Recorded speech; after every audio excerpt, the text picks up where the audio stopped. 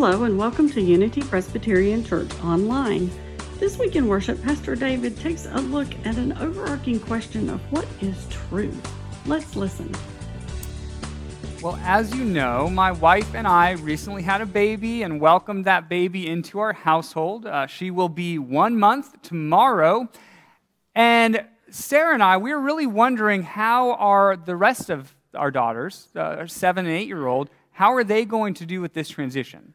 Because whenever, you add a family member, it changes the dynamics of the whole household. So we were a little bit worried. Will they be jealous? Because that would be very natural. Or will they just step up and take pride in their role as older sisters? What will they be like? Well, it turns out my daughters had very different concerns. They were very concerned with how our dog was going to do with the new baby. We got a pandemic puppy, just a little over a year old now, and they were like, how is Annie going to do now that she's not the youngest in the family? To the extent that we were given a dog bandana, and the dog bandana said, I thought I was the baby. They loved that, put it on her, and then said, Dad, we need to do a photo shoot with her to make her feel really welcomed and that she's still part of the family. So they did. One morning, way too early, they grabbed my phone, took it outside, took the dog, and did a dog photo shoot. I'll show you one of the pictures up here.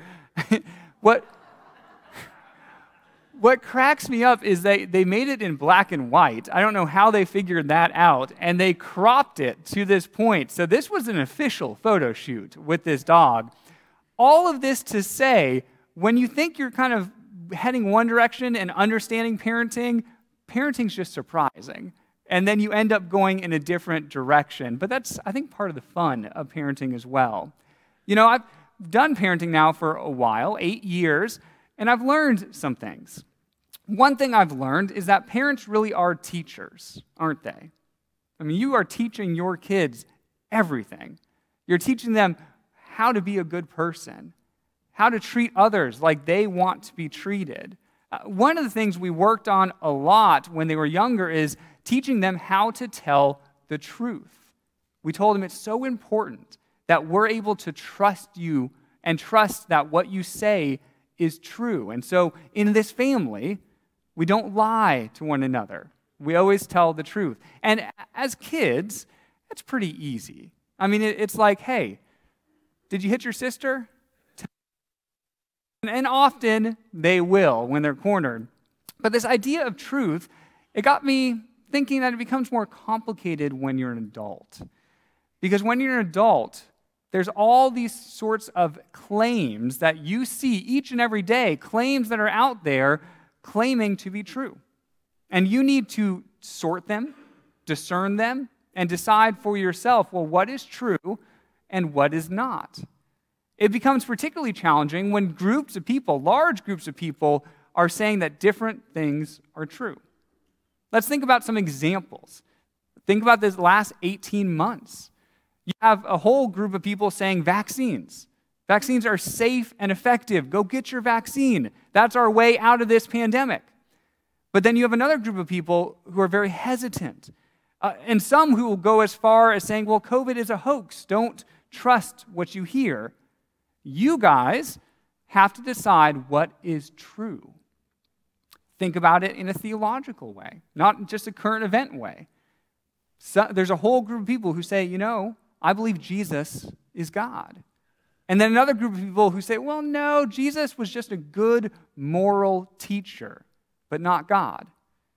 And you need to decide, well, what is true?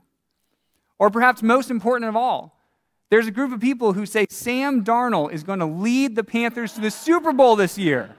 I know it. And another group going, no, he's going to be the worst QB in the league. He's not going to do anything for us. Which is true?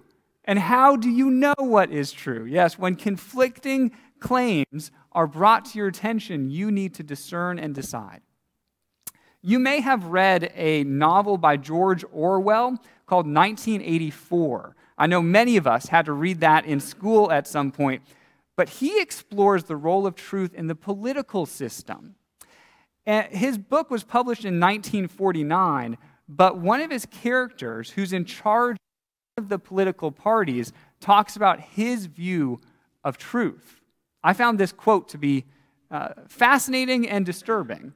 Here's what he said: "Reality is not external," meaning outside of oneself. "Reality exists in the human mind and nowhere else. Whatever the party, in this case the political party, holds to be truth is truth. It is impossible to see reality except by looking through the eyes of the party." So in 1984, George Orwell is saying truth would be whatever the political party decides truth is. If my party says it's true, then it's true. What I want you to notice is how George Orwell is taking authority, the types of people and institutions you place in authority in your life, and then matching that with truth. Because if something in your life has authority, you're going to trust it more. You're going to trust it and say, okay, what they say to me is true. And how in this story that can be twisted and manipulated. I mean, think of the different things in your life that you give authority to. Perhaps it's, okay, if I hear it on this particular news station, that's how I know it's true. I'm giving authority to that station. Or, and I'm sure this is not true for us in this room, but okay, if I see it on Facebook, that's how I know. That's how I know it's true. And it's funny, we laugh about that, but how much disinformation has been put out this last year, or really, I would say, even to the advent of social media, where people have to now decide, well, what I'm seeing, is that true or not? All of this to say, it's not easy. It's not easy for any of us, and we're all in the same boat. There must be a better way. And I believe there is a better way to decide what is true. I've committed my life to be guided by the Scriptures. I believe that the Scriptures are God's self-revealed will for us in this world, and so I try to look to the Scriptures to find out what is true. And there's one Scripture in particular that I want us to study together today. It comes from the Gospel of John. And it's towards the end of the Gospel, towards the end of Jesus' life. He's been arrested, and he is going to be brought in front of Pilate, one of the Roman governors. And what I want you guys to notice is what this story says about authority and truth and how those are intertwined. It begins in John chapter 18, verse 33. "Then Pilate entered the headquarters again, summoned Jesus, and asked him, 'Are you the king of the Jews?'" Okay, so notice I highlighted king because a king has authority, right? And so it's as if Pilate is asking, where do you get your authority, Jesus? Who are you, Jesus? I mean, Pilate is really wondering, why did your people turn you in? What did you do that upset them so much? Are you really a king? Because in this time period, the claim to be king was a very dangerous claim. I mean, think about it. There was only one king, and that was Caesar. And so anyone else who claimed to be king would be claiming to try to usurp Caesar's throne and could be put to death. So Pilate's going, Jesus, is that you? Is that what you're claiming? Are you claiming to be king? Jesus does not answer directly. Instead, Jesus answered, "Do you ask this on your own, or did others tell you about me?" Jesus is wondering the source of Pilate's information. Did you simply hear rumors about me? Jesus wonders. Or are you actually wondering from your heart? Are you authentically wondering who I am? I believe that this question that Jesus asks can really help us in our discussion today as well. Where do you get your information? To what is the source of your information? Are you asking for yourself, or are you asking because you heard rumors of something? I mean, it used to be that in society there were generally accepted places or institutions that you went to that were truthful. You could learn what was real. That's all changed now, hasn't it? With the advent of social media, with so many different places to get information. But as Christians, we need to be discerning.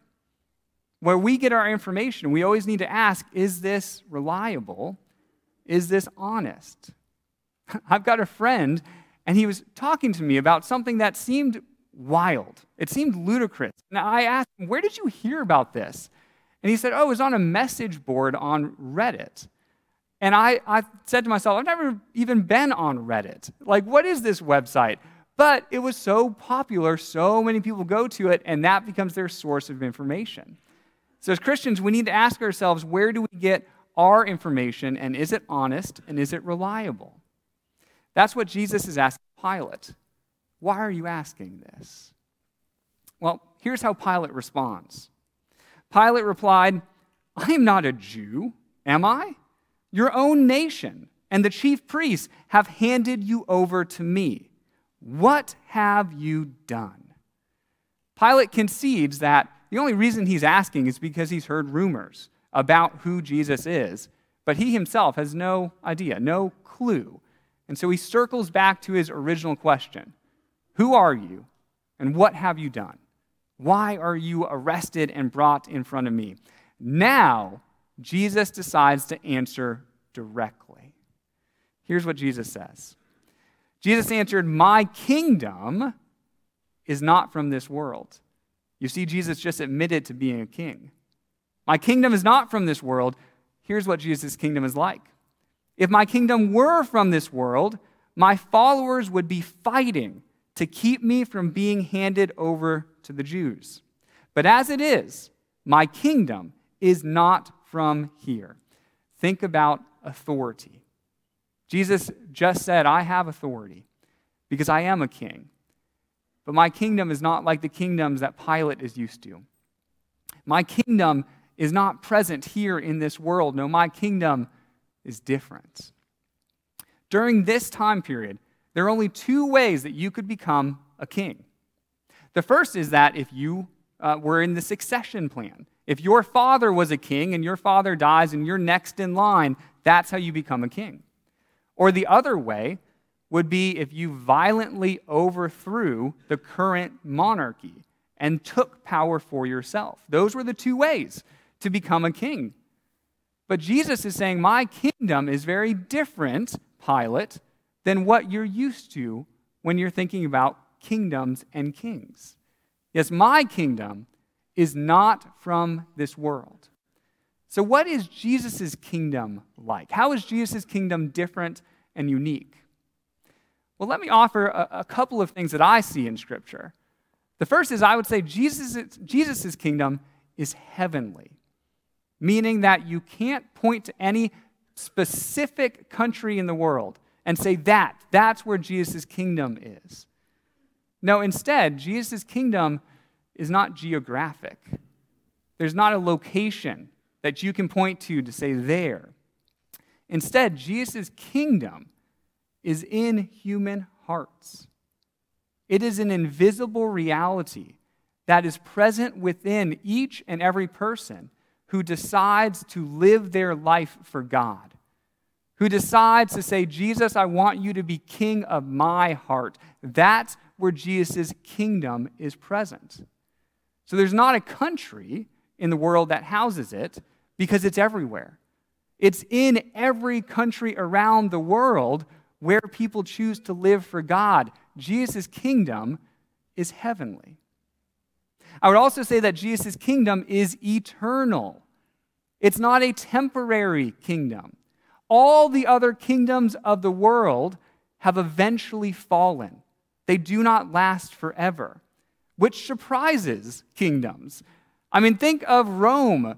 People living in Rome thought Rome's going to last forever. We're the superpower of the day. But even Rome eventually fell in 395 AD. All kingdoms of the world are temporary, but the kingdom of God is eternal. So it's heavenly, It's eternal. And the other thing I would note is that Jesus' kingdom is not violent. It is a peaceful movement. It is a peaceful kingdom, which is unique when you think about kingdoms and power. Most kingdoms in the world attempt to either keep power or take power through violent means, through force or coercion. But Jesus' kingdom is different. Jesus' kingdom is based on peace. We've got a heavenly kingdom, an eternal kingdom, and a peaceful kingdom. This is how Jesus as king says, my kingdom is not from this world. It's different. So this is ultimate authority. That's what Jesus is saying here. When we talk about authority, when we talk about who do we trust, what sort of institutions and people do we trust today, Jesus is saying, you can trust me. You can trust God, because look at God's authority as ultimate king. Here's Pilate's response. Pilate doesn't really care what Jesus has to say. He just thinks, I've got you now. You admitted to being a king, so I've got you. Pilate says, you are a king then, said Pilate. Ha, got you now. And Jesus answered, you say that I am a king. In fact, the reason I was born and came into this world is... I bet you want to know how that sentence ends, don't you? I mean, that seems like a big deal. For Jesus, he's about to reveal, this is the reason I came into the world. This is the reason I was born. Why? What is one of Jesus' primary purposes? Well, Jesus says the reason I was born and came into the world is to testify to the truth. And everyone on the side of truth listens to me. And we've now come full circle. Jesus has said he is now the ultimate authority, the king of the world. And with that authority, Jesus is going to point us to the truth, going to testify to the truth. And to testify in Greek means being an eyewitness to something. So if you want to be an eyewitness to the truth, you look at Jesus. You look at how Jesus lived. You look at what Jesus taught. And Jesus will lead you into the truth. There's a couple of things that I want to make note of when it comes to Jesus' purpose of revealing truth to us. The first thing that I would note is that Jesus is making the point there is such a thing as absolute truth. In our world today, we sometimes shrink from that idea because it seems, so absolute. It seems nicer to think that there's such a thing as personal truth. It might be true for you, but that's not true for me. It's all kind of relative. But Jesus is saying, no, there is a truth that's real for everybody. And it's a truth that's discoverable, that you can truly know, and it comes from Jesus. Yes, there is an absolute truth. And the second point I want to make is that truth is discovered through listening and watching Jesus. That's why it's so important to be a disciple of God. Because part of unveiling the truth is truly diving into God's Word. And it's studying the stories of Jesus. It is memorizing the things that Jesus said and taught. Those things don't just make you a well-educated Christian. They literally lead you into what is true in this world. Do you want to know how Pilate responds to that? Pilate simply says this. Pilate responded, "What is truth?" Wow. How about that? Pilate isn't convinced that Jesus is the truth or even has access to the truth. He's wondering, is there even such a thing as truth? Is there something called truth that we can actually discover? What is truth? That appears to be a rhetorical question because Jesus does not respond. But what I want you to notice is that in this story, there are two ways to think about truth. And those two ways are still in existence today. The first would be to fall into Pilate's camp. There's many of us today or many people we might know that might fall into that camp to say, well, what is truth? It may be a genuine wondering, or it could just be that you view all absolute truth with some skepticism. There's a whole camp that I think would believe that. But I would encourage you, as Christians, and those who are seeking to follow God, to fall in the other camp. The other camp being those who want to discover truth through Jesus. Because you can. You can discover what is true and real in this life by pursuing Jesus and learning all about Jesus through Jesus' words. I truly believe that. Now, you may be wondering, David, that sounds good, but there's a variety of things that I'm wondering today that I don't see in the Bible. I mean, after all, the Bible was written 2,000 years ago, and so when I take this book, it doesn't answer every question I have, and I get that. So let's do a case study. Let's take a modern day question and try to answer it through Scripture if we believe that Jesus can lead us into the truth. Let's take the question of vaccines, because that has been the current event topic of the last 18 months. How do we know if taking a vaccine is the right thing to do? Well, you might say, okay, I'm a Christian, and David says my starting point should be Scripture. So which chapter has to do with vaccines? Is that in Colossians that Jesus talks about vaccines? Is that Galatians? I just don't see it in here. And of course you don't, right? You're asking a modern day question to a book that was written at least 2,000 years ago when vaccines didn't yet exist. And so how do you get answers to your modern day questions from a historic ancient text? Here's my encouragement. You have all of the scriptural themes you need in this book to answer every modern day question. So look for the themes that Jesus teaches on, the way that Jesus lives, and then apply those themes to your questions today. So here's an example. I see the theme of loving one's neighbor to be all throughout Scripture. Jesus teaches over and over again, it is so important not to live just for oneself, but for one's neighbor.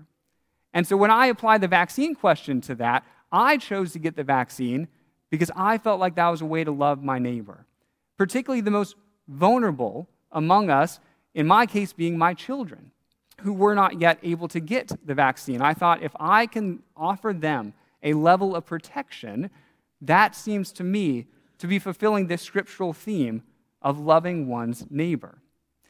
You can do this with any question you have. They're modern day questions, but their answers are in Scripture. But we've got to do the work of exploring, of studying, of having conversations together, because sometimes your answers that you come up with might be different than mine. But that's the work of discovering the truth through Jesus Christ. So may we all be about that work. Amen. If you would like more information about Unity Presbyterian Church, please visit our website at www.unitypres.org or visit us on Facebook. This is the Unity Presbyterian Church podcast. Have a great week.